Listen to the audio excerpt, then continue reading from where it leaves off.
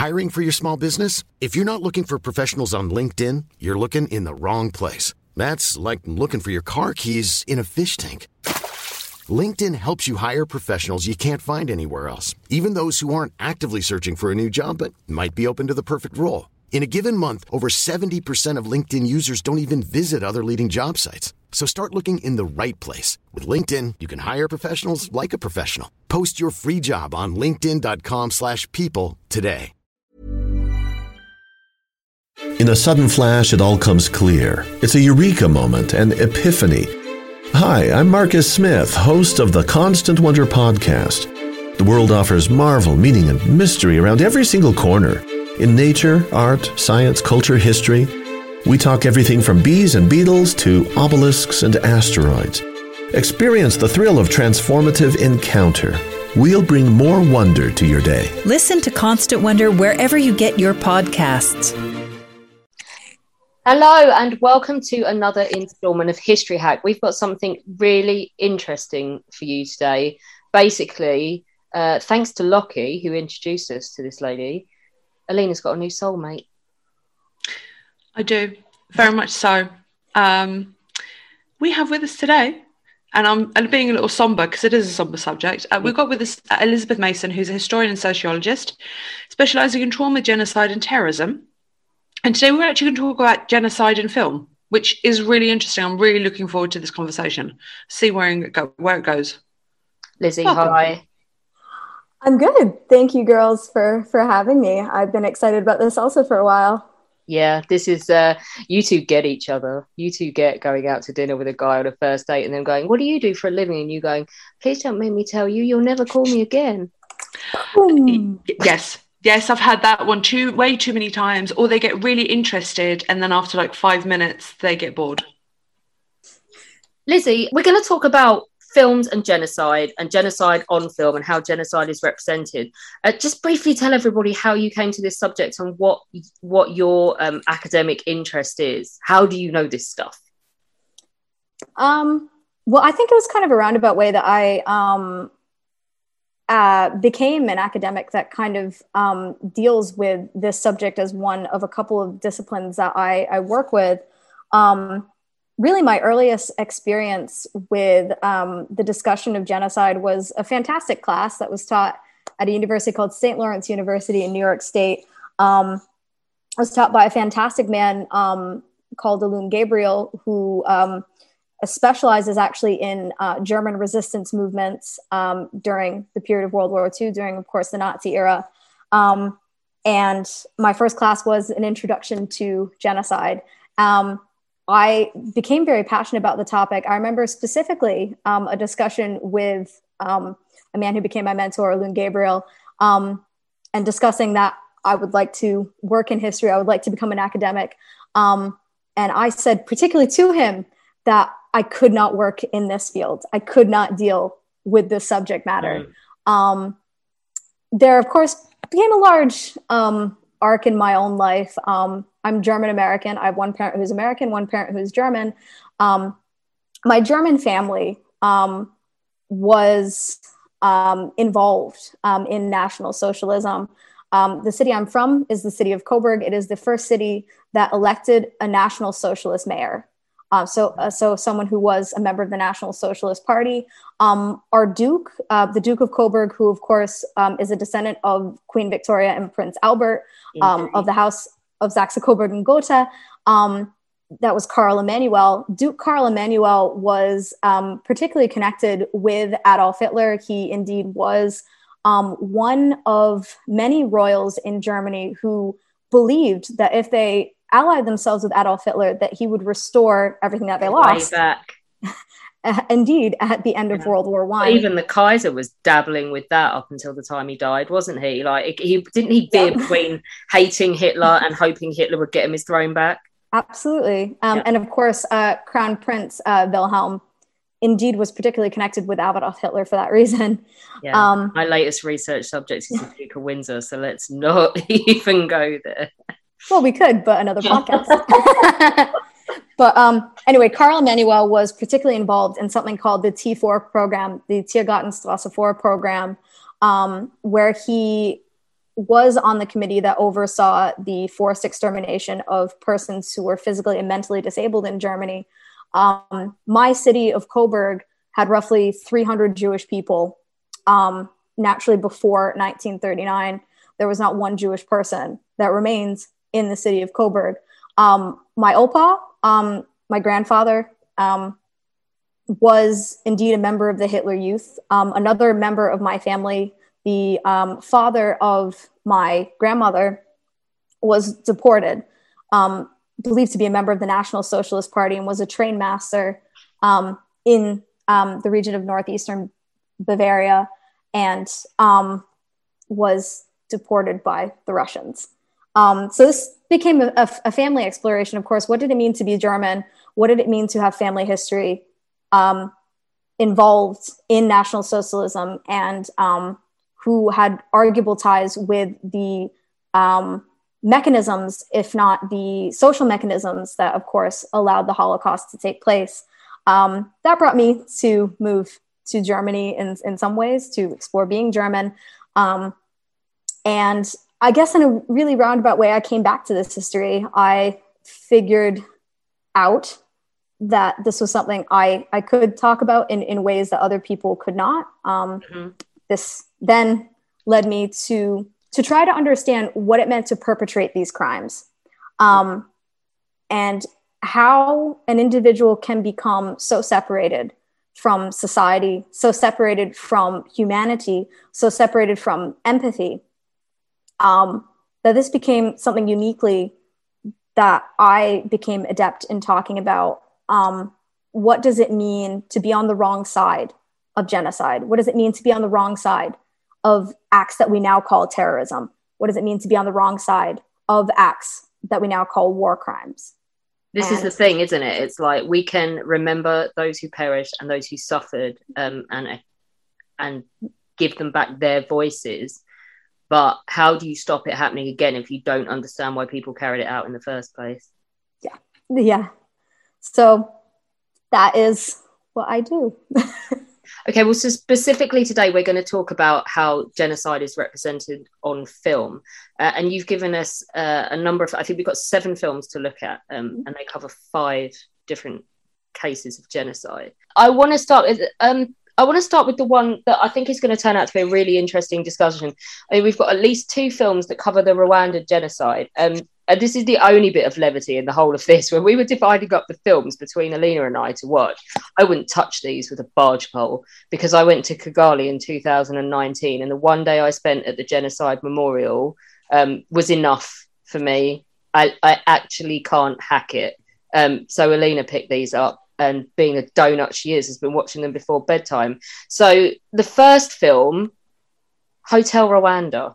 Well, I feel like Hotel Rwanda, it was really, when it was released in 2004, so conveniently also 10 years after the genocide began, very much brought this subject to the mainstream media. Now, in my opinion, there's several films that we're kind of talking about today that have their limitations. So, of course, any Hollywood, any cinematic depiction of inherently what are the worst periods of humanity in the modern era naturally can only go so far. So Hotel Rwanda, I share with Alina that I bawled my eyes out the first time I saw this film, and it still remains one of the most iconic depictions of the Rwandan genocide that we have. Personally, I find Hotel Rwanda and several of the counterparts we're going to be discussing today interesting rewatching them for the first time I watched them, which was probably about 10 years ago, and watching them today, in that really it depicts stories of a group of people that survived in the Hotel de Milcolin, and managed to come out of this experience. And the limitations very much to these kind of films is that, first of all, expected of a Hollywood narrative is a certain character progression, is a certain ending, something that comes to a particular end point to conclude the film with. Now, of course, what this inherently lacks is the after. And of course, especially in the Rwandan case, in the case of, let's say, for example, the Holocaust as well, we can definitely say that there is a history that exists after this, not only personally for the individuals that survive, or even the individuals that perish in these periods, but very much also what happens emotionally, either individually or collectively, to a group of people that survive such traumatic events. And I think that's something that rewatching, for example, Hotel Rwanda, rewatching Sometimes in April, which are the two films that I've chosen that are the most well-known depictions, in my opinion, of the Rwandan genocide. Very much it's this point of what is next, what happens to survivors next, to Rwanda as a country next. It's something very much that Hotel Rwanda misses, and even to a point that Sometimes in April does not conclude with or cover in these narratives. I found that really interesting. And Sometimes in April, you start the film off, and by the way, this is the first time I've dipped my toe in this genocide, and it is so. It blew my mind that I was 8 years old. I was 8 years old when this was happening. So obviously we didn't know what was happening left or right, but it's like 20 years ago? Almost 20 years ago. It brings it home. And I sat and I watched this, and it starts off with Idris Elba, who's a teacher, and it's really interesting watching. You start with the aftermath first. So they kind of gently bring you into the genocide, and it's very easy, and you're thinking, oh, okay, this is going to be all right. And then it just goes just completely and utterly dark, and you're watching these people go from safety, feeling good, feeling okay, even though his wife has been saying to him, his wife says, come on, we should have left by now. And I'm sitting there thinking, yes, you should have left. Why did you not leave? You could have left by now. This film brought up so many emotions that I didn't know if I was going left, right, up, down, or round and round. So just some background, like on the Rwandan genocide. I think in that case, it sounds to me, because I didn't watch this one, I had like a really horrible moment at the memorial, and I cannot get this image of this little girl out of my head whose picture is on the wall, and under all of they have a children's room where they have all the pictures up. And I've told this story on this podcast before, and it's like she's up there, and it says like name, age, and it will tell you what happened. And under what happened, it just says a soldier repeatedly smashed her head off a wall till she died. And this to me then says that film gets it, the Rwanda genocide, because it's just this sudden explosion of mass violence, effectively out of and the scale at which it reached, Lizzie, is just like there is no way to rectify it in your head, is there? No, I think certainly when someone mentions the word genocide, we of course I hope at this point in secondary school, I hope it's not talked about before in anyone's education. Genocide brings about this image of mass death. It's not serial murders. It's not, for example, 1, 2, 3 people being murdered. It is a scale that is indeed incomprehensible. And certainly with the Rwandan genocide, it is a scale that, as far as documentation shows, goes beyond anything that we can possibly imagine. We are talking in a tremendously short period of time. We are talking 900,000, possibly more people being viscerally annihilated, and in a very physical and a very direct way. I mean, this girl I mentioned was 2 years old, 2 or 3 exactly. years old at most. And that's the difference, I think, probably why it blew Alina's mind, is it's not like the Holocaust. It's not years and years of build up and planning, and it's people on people. It's not some big bad Reich doing it and planning it.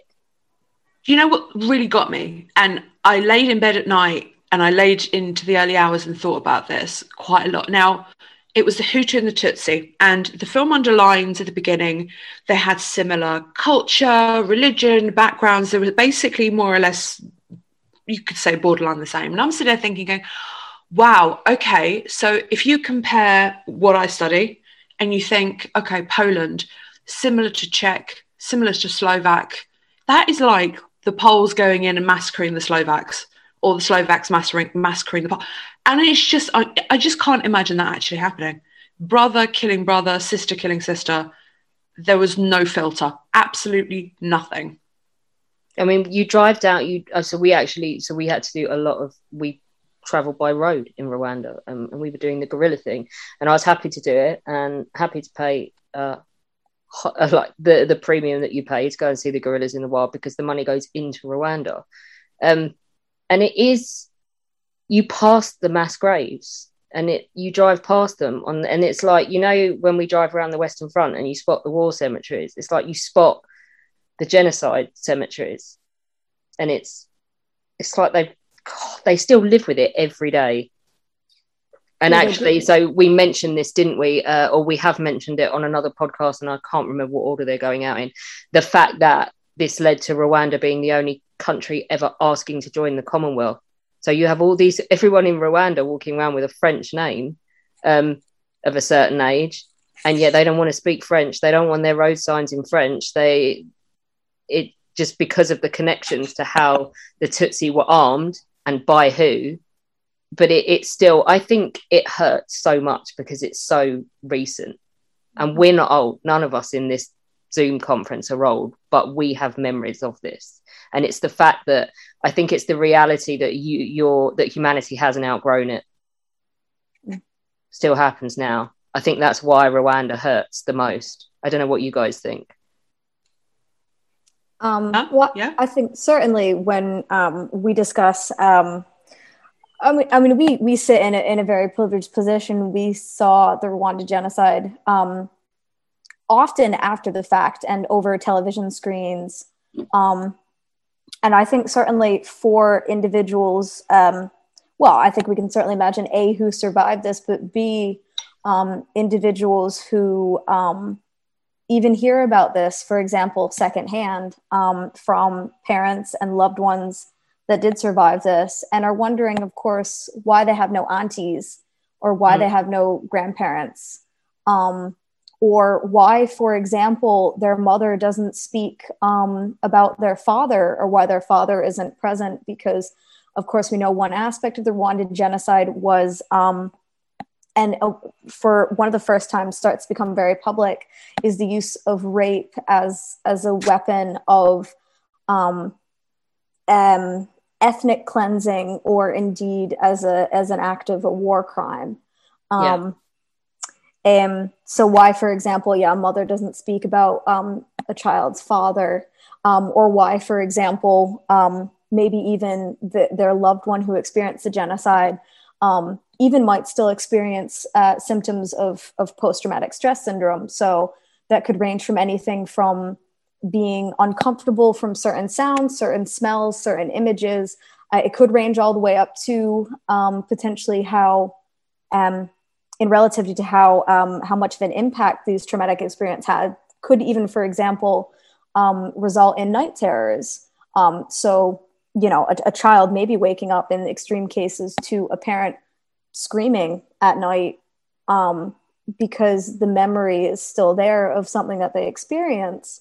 And this is what we call in trauma studies secondary trauma, or inherited trauma. And it's been very well documented really since the Holocaust, since Jewish children of Holocaust survivors ask these questions of why their parents behave differently towards them, or why their parents behave differently in general to people who did not experience this.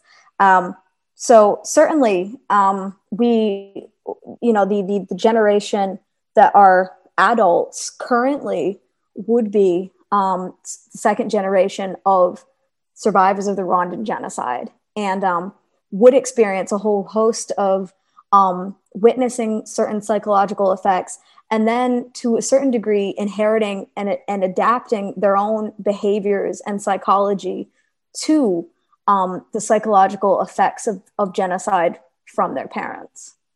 I think my one, you mentioned the using rape. I think my one memory is that the Imperial War Museum did a thing in like the cinema that they had. I don't know if it's still there, what with the refurb and everything, but they showed a film of the genocide.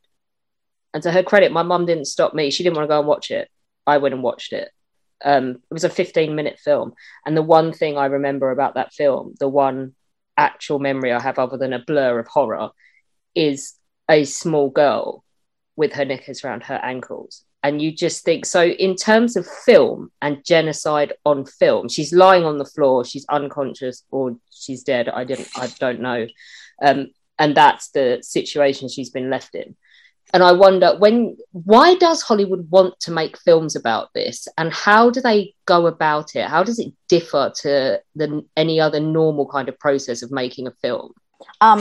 Well, firstly, I think that that of course Hollywood does adapt in some way that a lot of media does to the idea that often the most horrific things are the ones that draw attention. And we see that, for example, in journalism, the most polarizing stories are the ones that that garner the most attention. So if we talk about, for example, like a clickbait culture, like the most shocking, the most polarizing, garners the most public attention. I think to a degree, it is that fascination with something shocking, with something terrible beyond comprehension that does attract viewers. So I'm certain that's one element of why Hollywood has picked up these films and why actors such as Don Cheadle, such as Idris Elba, such as Liam Neeson, of course, from Schindler's List, also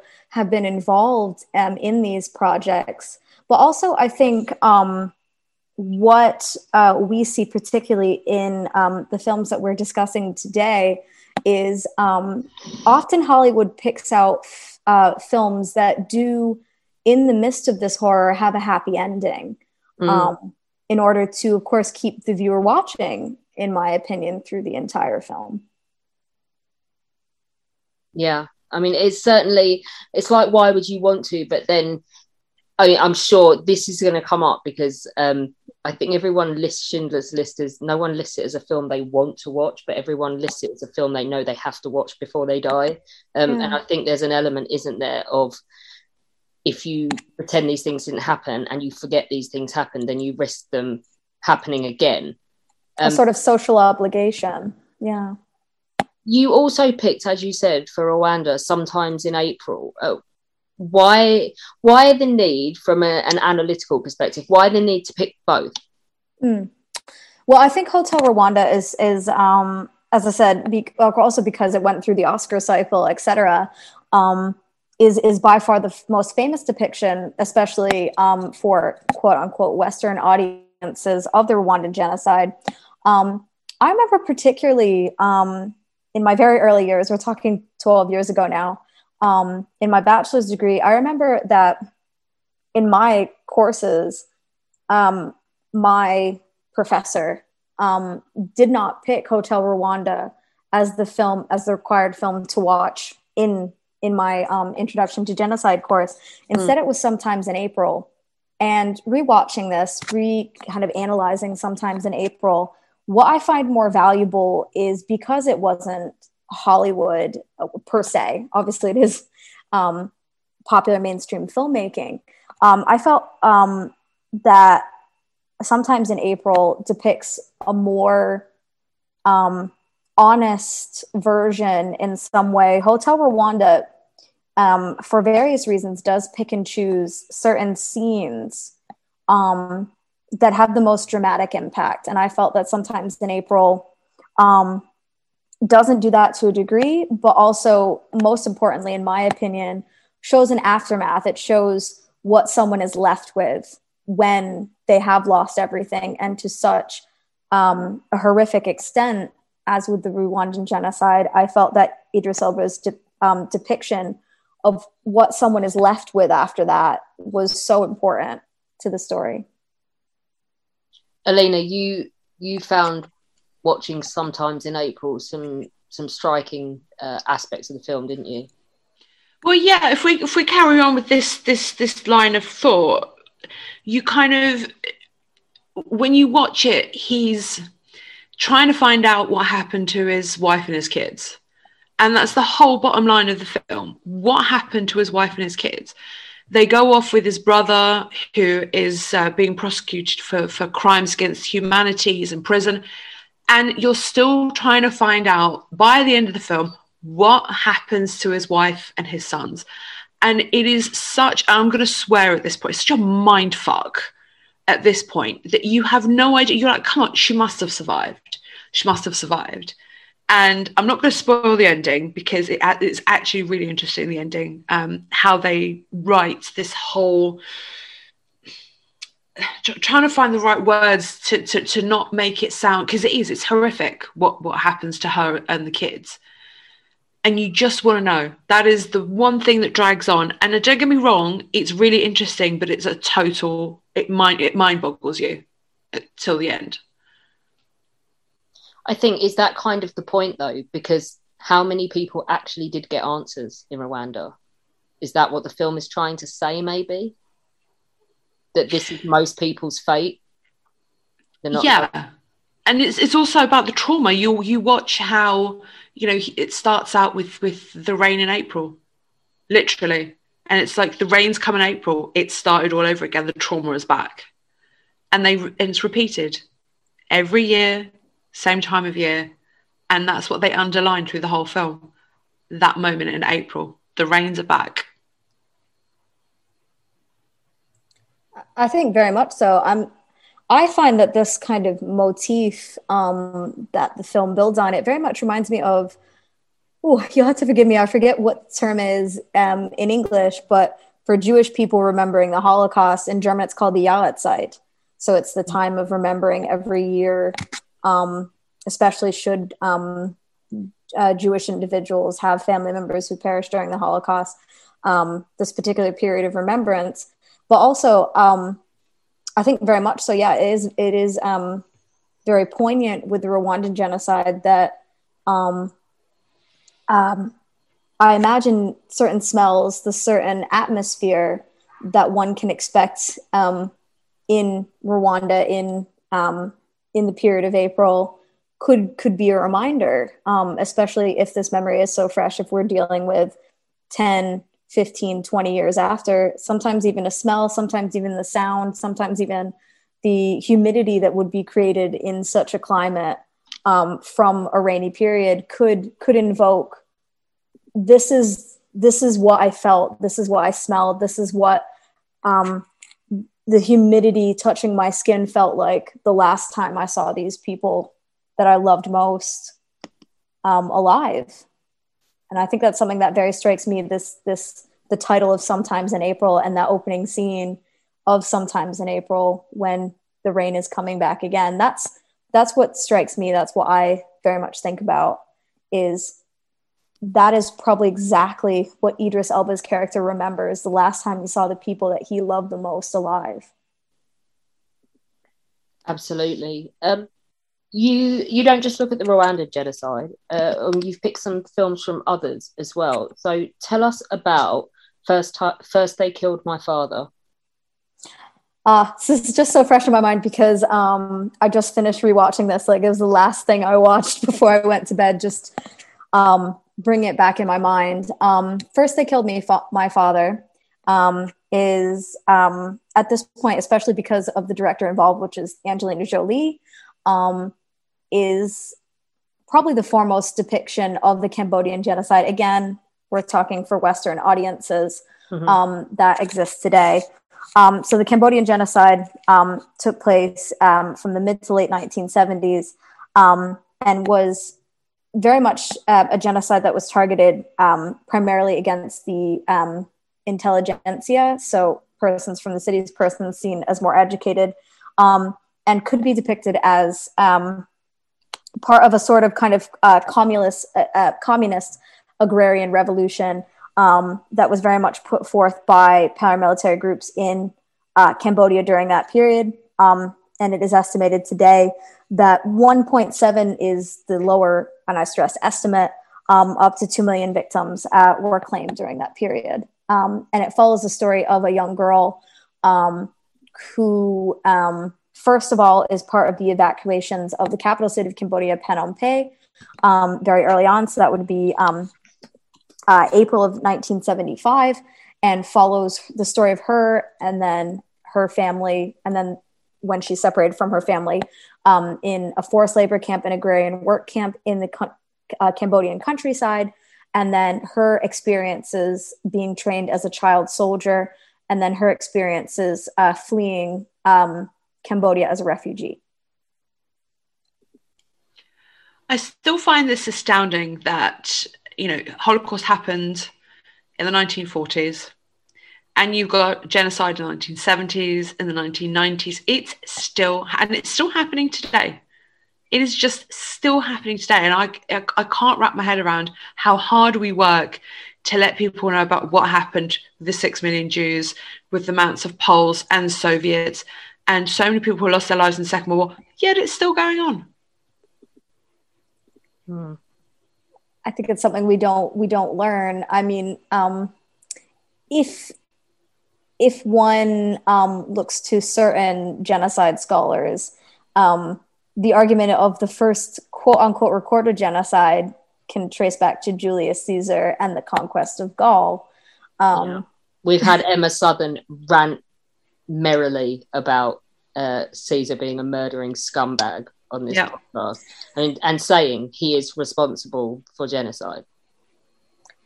I mean, certainly genocide, of course, naturally is a modern term that came about after the Holocaust with Raphael Lemkin. But yeah, I mean, indeed, you have, as I said, certain scholars who would interpret the possibility of something like a genocide occurring in written history as far back as that. So humanity, I think, oddly enough, A, becomes desensitized, B, becomes disassociated with seeing certain groups as self, certain groups as something, as an entity, I should say, that can be recognized as something human even, or something similar to them that has inherent value in terms of human life. And I think even with the media that exists today, with things like citizen journalism, with things like YouTube, cell phones, etc., certainly, again, I should stress in the Western world that certain people are not seen as humans.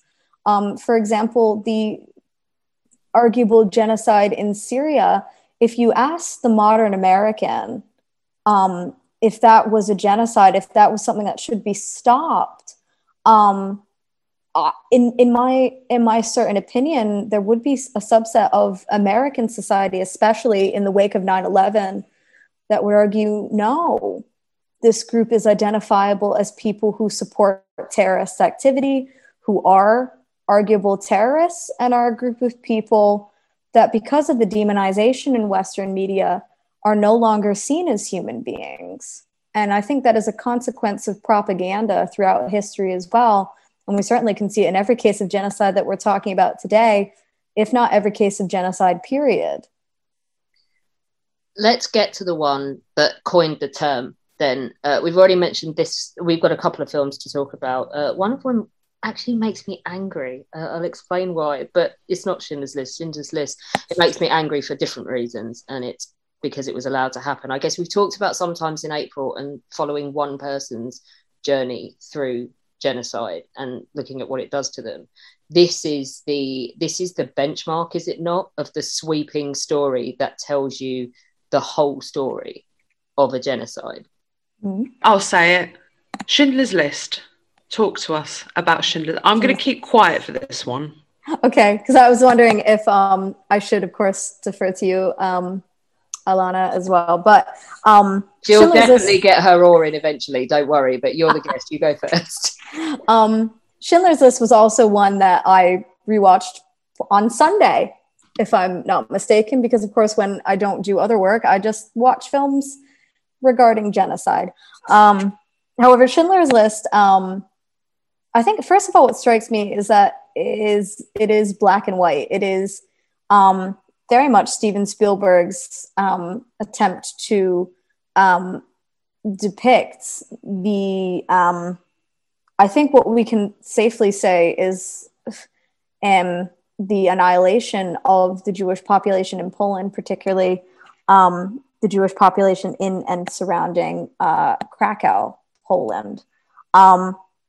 Schindler's List itself, I find, takes the monumentous task of trying to depict, indeed, the entire arc, the entire trajectory of the Jewish experience, particularly in, I would argue, a very heightened situation for the final solution to the Jewish question in Poland that takes place broadly between the invasion of Poland, 1939, up until the end of World War II, 1945.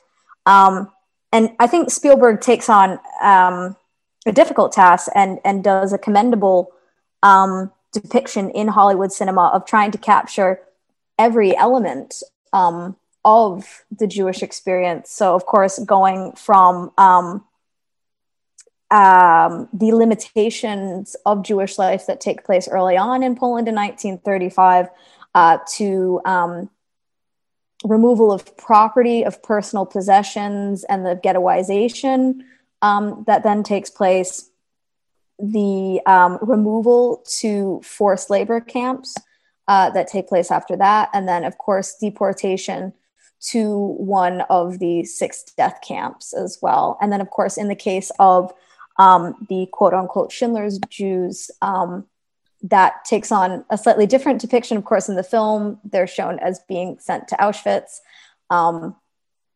That is not the case in the case of the actual history of the Schindler's Jews. And then, of course, of the ultimate liberation of Jewish persons at the end of the Nazi occupation. As I said, a monumentous task, a task that, of course, when one is doing so in a very limited period of time, even though Schindler's List seems very long to certain audiences, is one that, of course, given the fact that the Schindler's Jews survive, they live, unlike millions, as we know, roughly 6 million Jewish people. It has a certain, again, I would say, quote unquote, happy ending, not wishing to mitigate the traumatic experiences of any individual who survived that, and namely the Holocaust.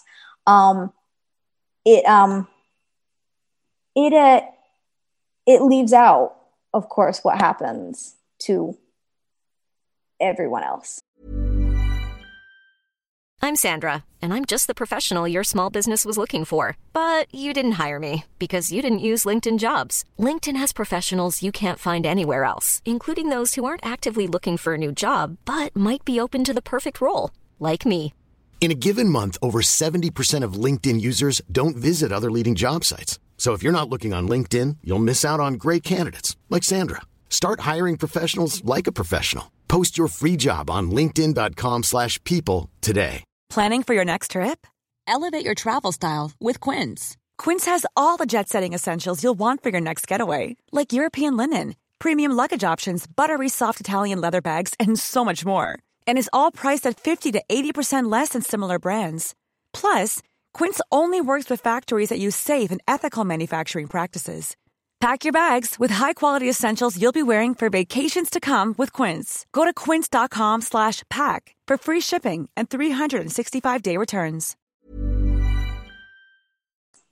This is the thing, and this is where Alina comes in, because Alina's specialization is not Jews at Auschwitz, it's political prisoners and homosexuals. And in a sudden flash, it all comes clear. It's a eureka moment, an epiphany. Hi, I'm Marcus Smith, host of the Constant Wonder podcast. The world offers marvel, meaning, and mystery around every single corner. In nature, art, science, culture, history, we talk everything from bees and beetles to obelisks and asteroids. Experience the thrill of transformative encounter. we'll bring more wonder to your day. Listen to Constant Wonder wherever you get your podcasts. Gypsies in inverted commas and everyone else that the Nazis murdered, isn't it, Lena? Well, exactly. Look, I mean, if we're going to open up this can of worms, let's just open it up and spill the contents out. I am not against Schindler's List. I think what it did at the time is amazing, that it brought the Holocaust out into the light, because it didn't have an opportunity. People weren't talking about it. It started discussions. People were opening up. People were talking about their experiences. I'm not going to put that down for it, but it stretches the truth. And I'm not putting people's experiences out the window, because people went through some absolutely horrific things. And when I listen to some of the survivors talk about what happened and how Amon Gott would shoot from his balcony, and he narrowly missed the girl that he was shooting for and hit the person next to him. I mean, this stuff is just unbelievable. But Spielberg, again, he goes down the Hollywood route. He goes and shows specifically what happens in Płaszów. And Płaszów just wasn't for Jews. Płaszów, there were loads of Poles there. There were Poles being murdered in en masse up. If you go into Płaszów, I'm not going to get into the details, because otherwise I'll start planning Płaszów out, and we don't have time for that. You know, there's pits where Poles were being shot. It was also a labor camp, and it didn't actually become a concentration camp. I think, God, someone's going to correct me here, because I'm an Auschwitz historian, not a Płaszów historian. Is it 1943, 44? Someone's going to come in and correct me for that. Please do, if you have a moment.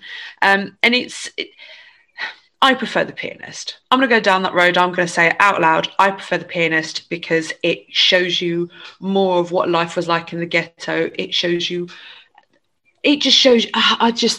Am I biased? Am I biased against Spielberg here? I think I might be. I don't think you are.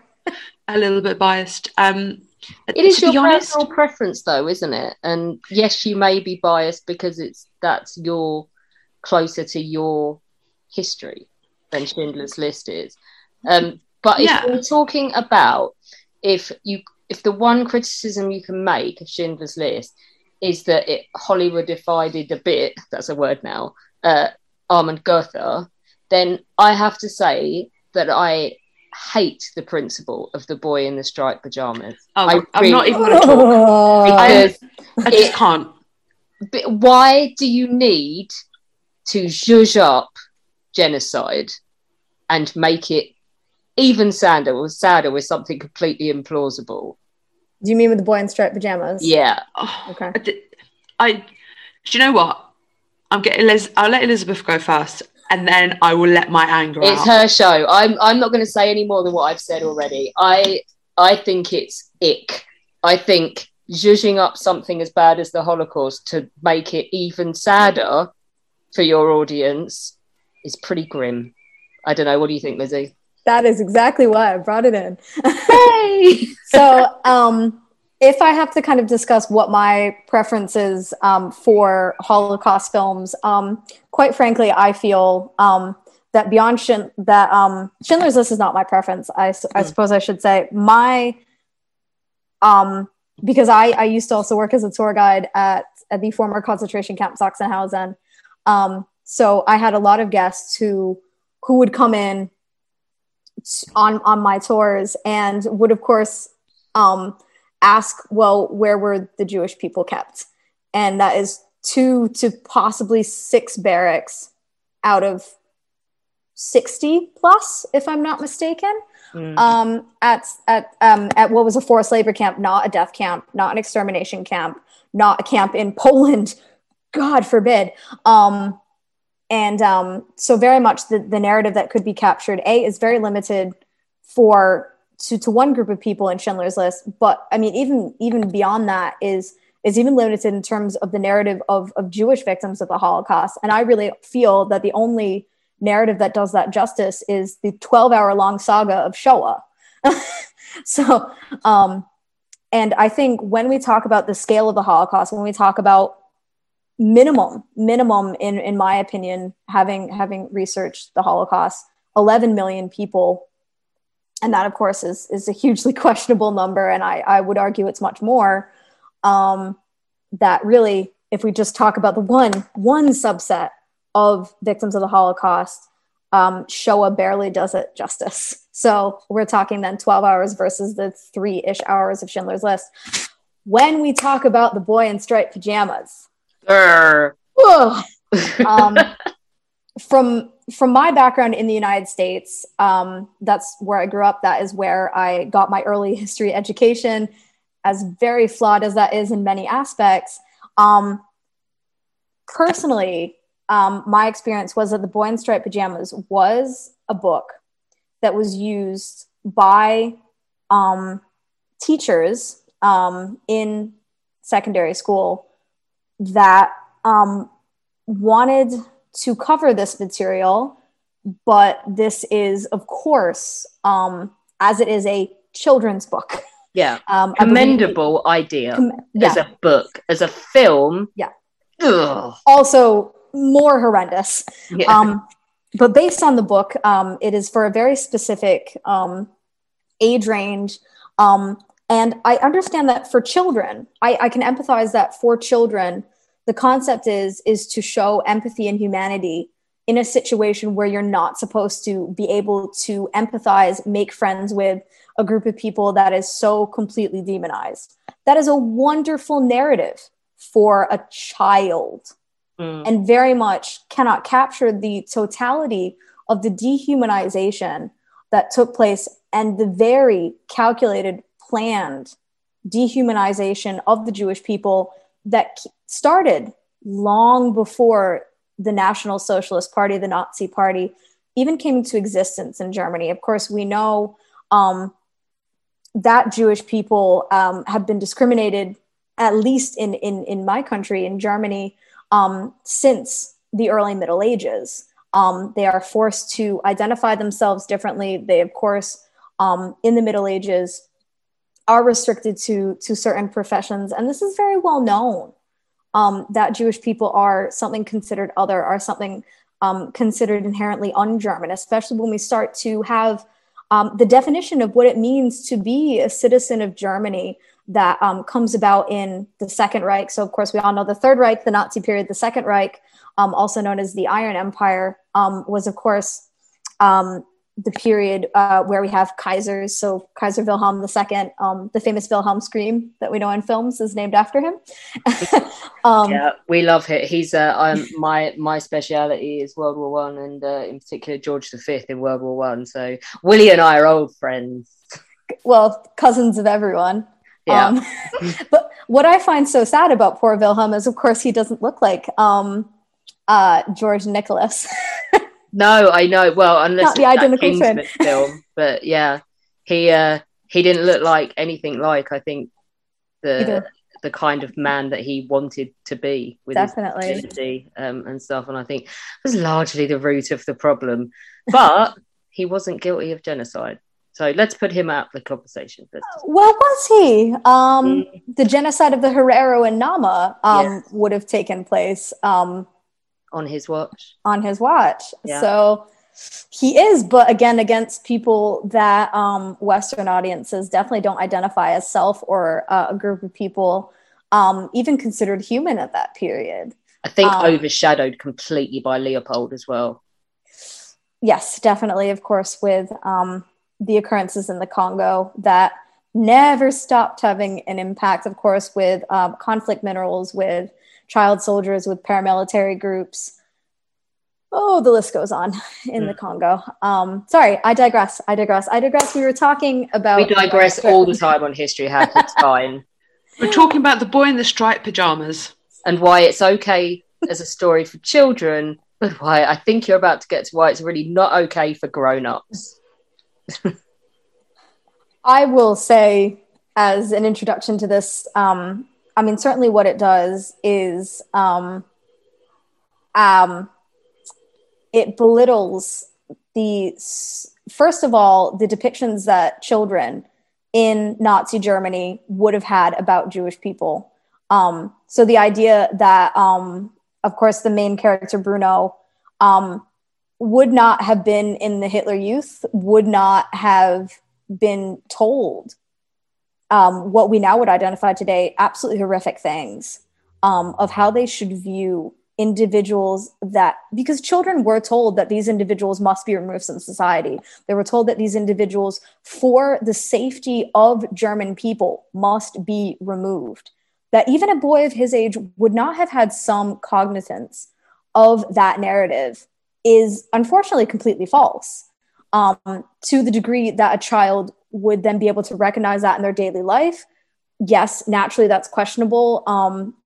I even, in my research on trauma and specializing to some degree in the impact of trauma on children, would not be able to psychologically speak to the degree in which a child would be impacted by such rhetoric specifically. But the idea that he'd be clueless just doesn't wash with you. No.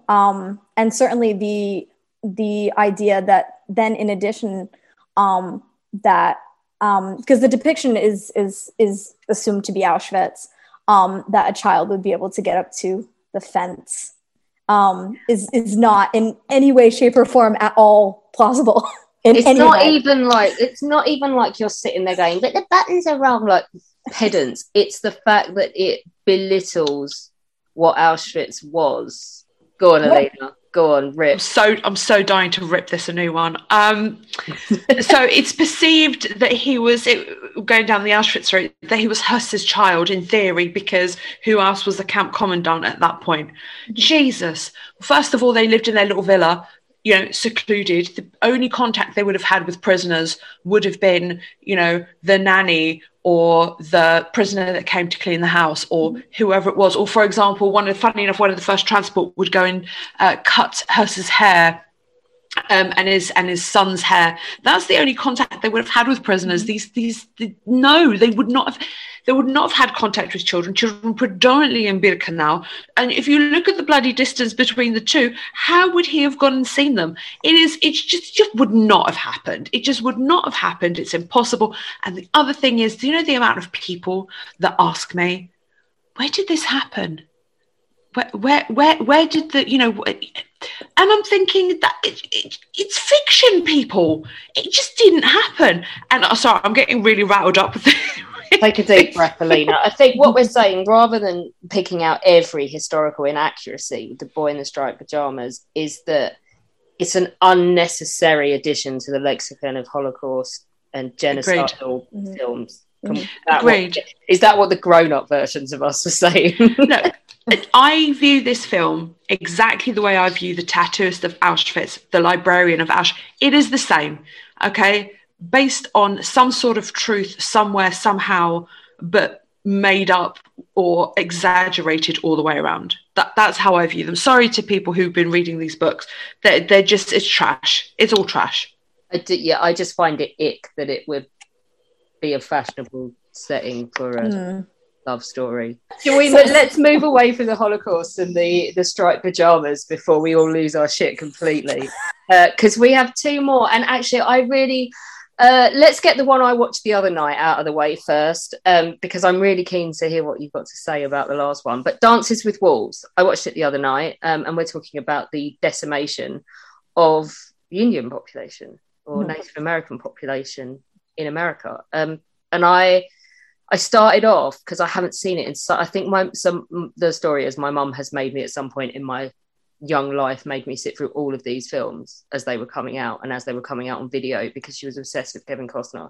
And at the point where they skinned the buffalo, I stopped watching and felt sick and never went back.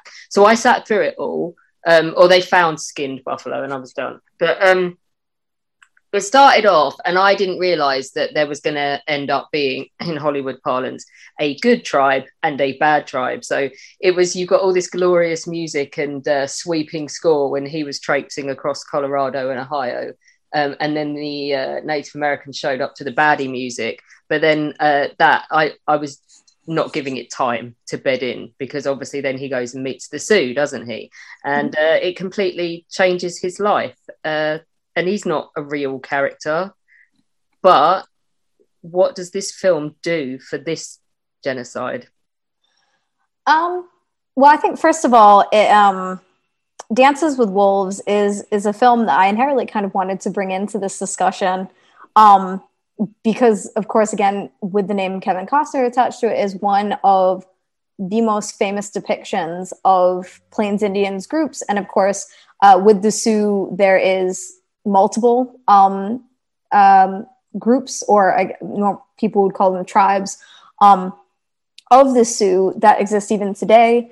And what Dances with Wolves propagates, one of its great downfalls is the idea of the Plains Indians as, first of all, a group of people that is nomadic, which we associate very stereotypically with Native American groups, that they're all nomadic, that they all live on horseback, and that they are a hunter society.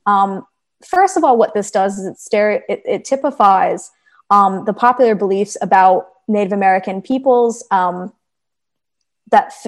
idea that they fit into the certain stereotype, and in my mind, very much belittles the idea that there was an empire of Plains Indians peoples, that this was a highly sophisticated society, that this was a society that was conquering, that was actually, like we would assume European people to be, they were colonizing, they were taking over new territories.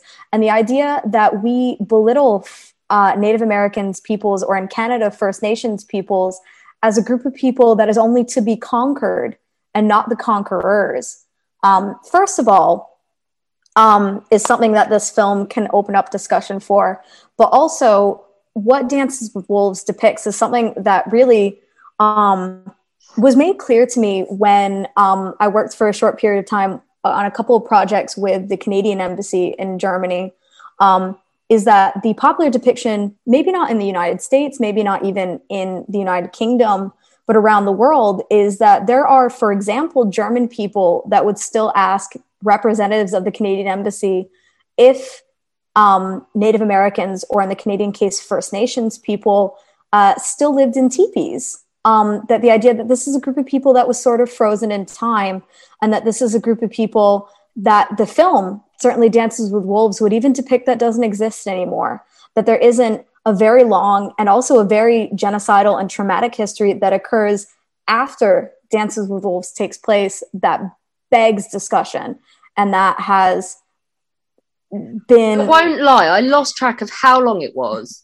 and at the point where he rode out of the pass at the end, I was stunned that was the end of the film. And then it reeled up 13 years later, they got run away, and that was it, and the Sioux died. Yeah. And I was like, hang on, what is this film been about? Okay, so he's leaving, I get that, but then surely this is the intermission? I don't know. I just felt like, what is the point? Where was this going? What were you trying to convey with this story? And then I realised it was Kevin Costner, and actually what they were trying to convey was as much Kevin Costner on screen, because he directed it as well, as possible. And when you tie that in with his performance in the editing suite of Robin Hood, Prince of Thieves, which was like in a narrative, in a chronological line quite close, where he shut the director out of the editing suite so he could edit it with himself in it more, because he thought people were stealing his thunder. It's just a vanity fest for Kevin Costner, is it not? And it's also very much whitewashing the Native American narrative, in that, of course, yes, the person to be depicted, the story to be told in the relationship between Anglo-European settlers in the Plains region of the United States and Native American peoples is meant to be told from the perspective of Anglo-European settlers, and not from Native American / First Nations peoples themselves. And I think in that trope, Kevin Costner does a huge disjustice to that narrative, and sadly only propagates what has been the narrative of that group of peoples and how that narrative has been told since the 1700s. It is, I mean, because it's all about him. And in doing that, what he's actually doing in microcosm, he is just white people. It's all about us and our perception of Native Americans and what happened, and not them.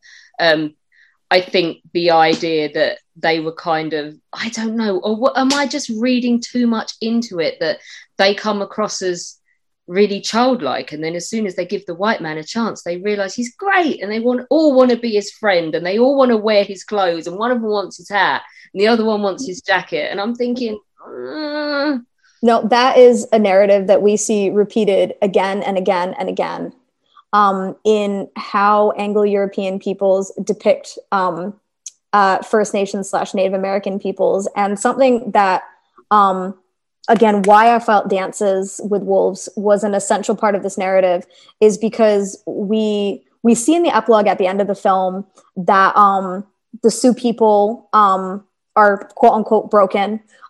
This, of course, is also not in name, but is referencing the Wounded Knee Massacre, which was December 29th, 1890.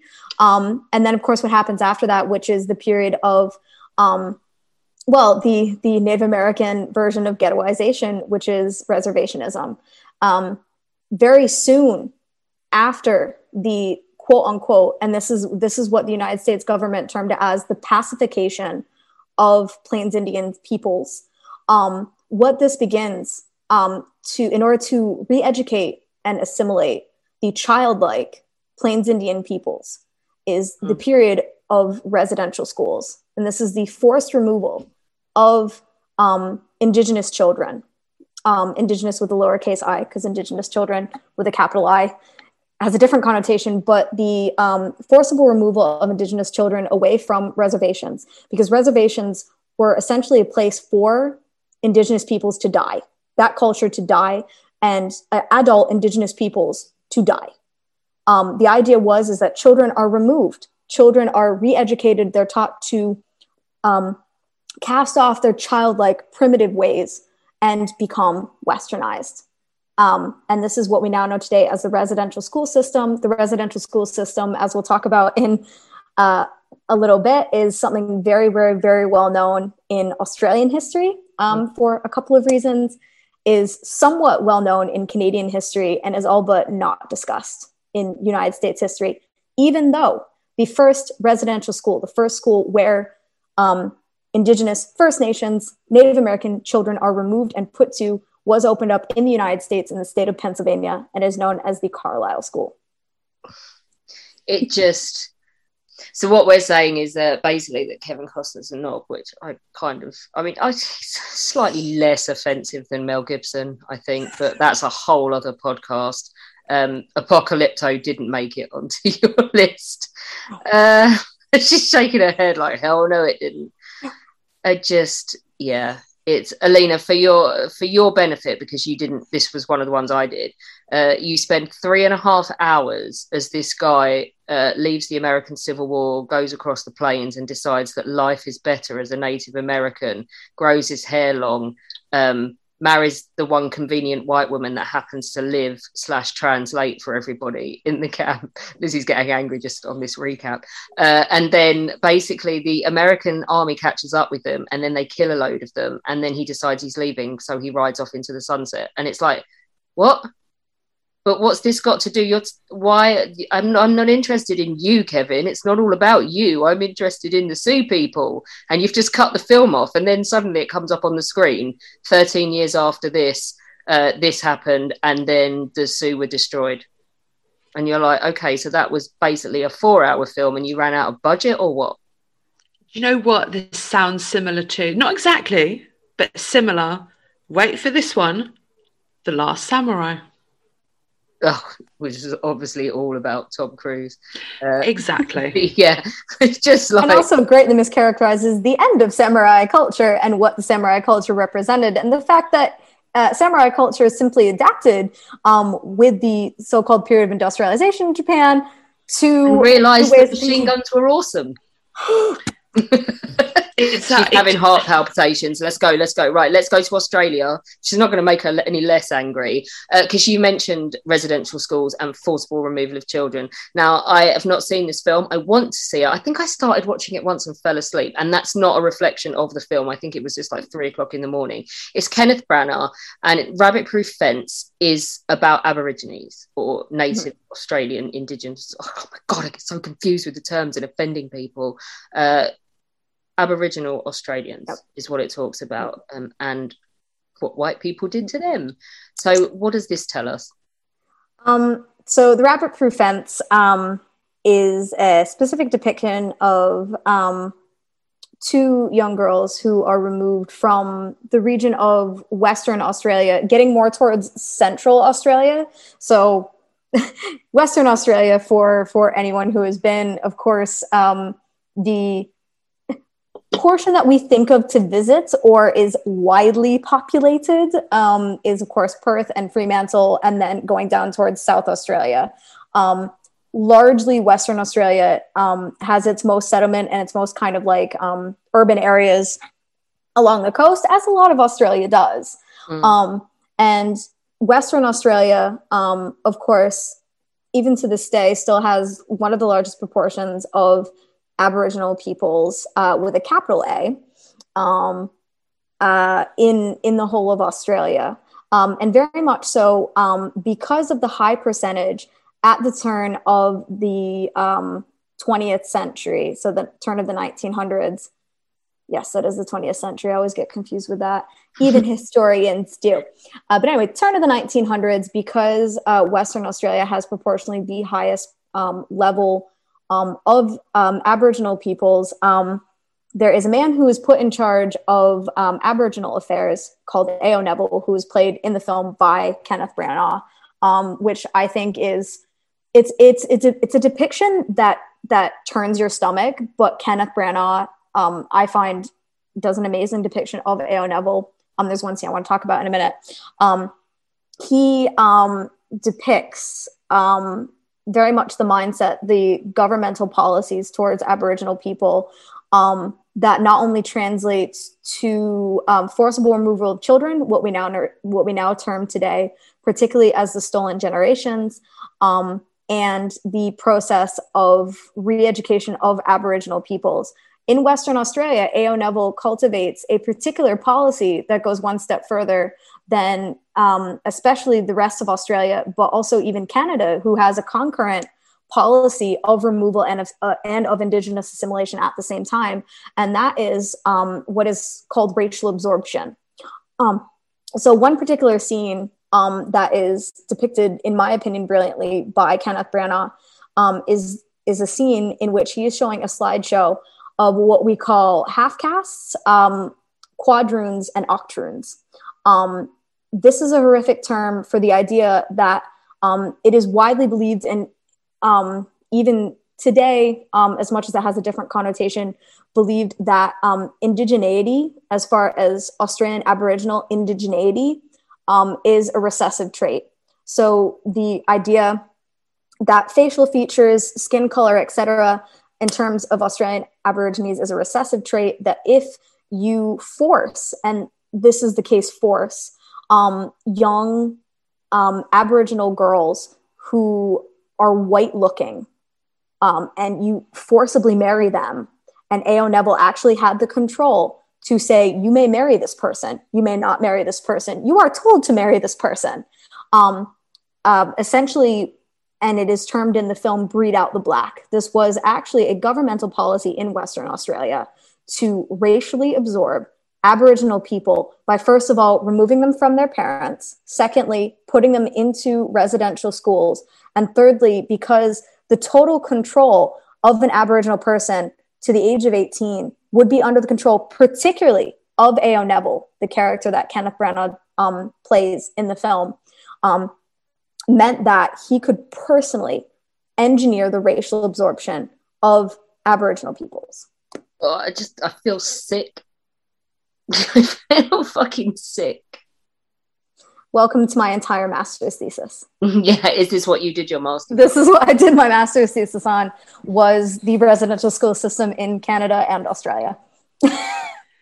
You know, I think we need to start heading our own films, and we can run our own TV series at this rate, because at least we'll get it done properly. Probably won't be worth watching to anybody that's a layman, because they'll just be like, "Where's the plot line? Where's the happy ending?" Well, there isn't one, and we taught you a lesson. Now go away. Exactly. What kind of I know Rabbit Proof Fence. Are there any other films that sort of challenge this or do it in a different way? In my mind, as far as narrative film depictions, The Rabbit Proof Fence, and of course, this is the story of Doris Pilkington, by far is the most famous depiction. I've had many Australians, when I've kind of slid in to the topic of genocide with many of my Australian guests previously, that is by far the one depiction of the quote unquote stolen generations, this entire process, that it often tends to be talked about among people who are Australian, who live in Australia, and particularly are of the white, the Anglo-European settler population of Australia. So I would say that this film is in a category of its own as far as the Australian cultural consciousness. There are several documentaries, particularly in my mind. I always tend to like the long, very harrowing, probably like Alana, in that the depictions that I feel do this history best tend to be the longest ones possible. So there's one documentary that I watched probably over and over again, even when it was not what was going into my research, was The First Australians. And that is it's an 8-part documentary, of each episode being 45 to 50 minutes long. But really, I do feel that's the best. In my opinion, what comes out the most often in terms of Aboriginal storytelling from Australia about this period tends to be coming in the form of songs, coming in the forms of then these songs and these poems being put into written form.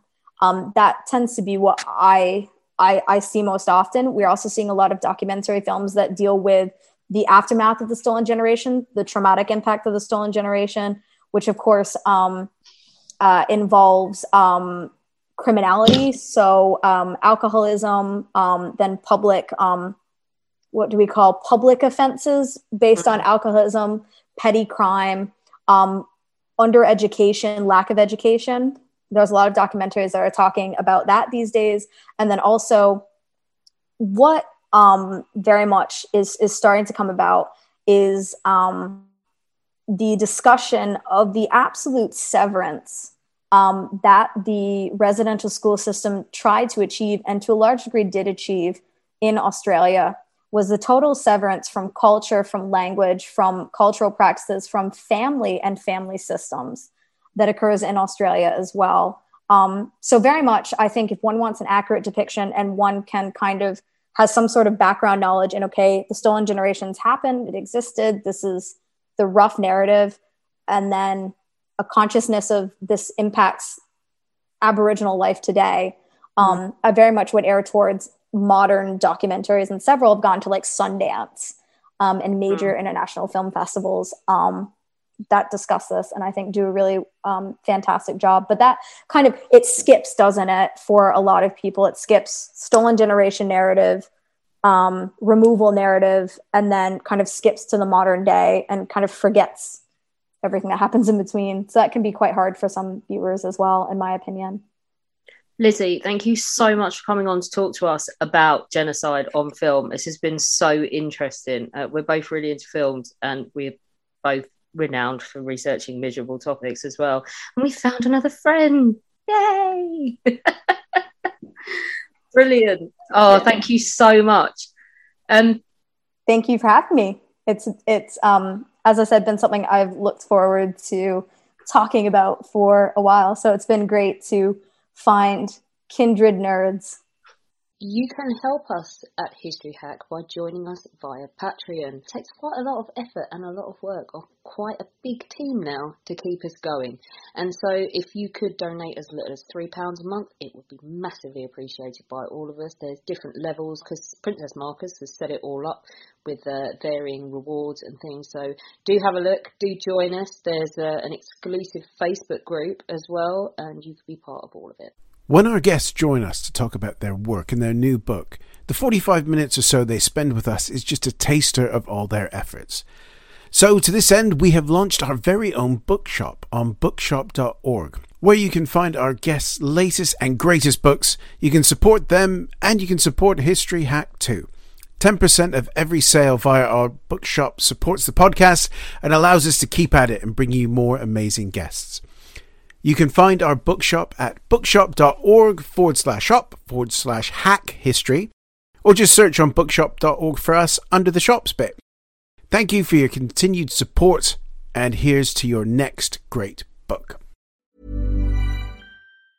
Planning for your next trip?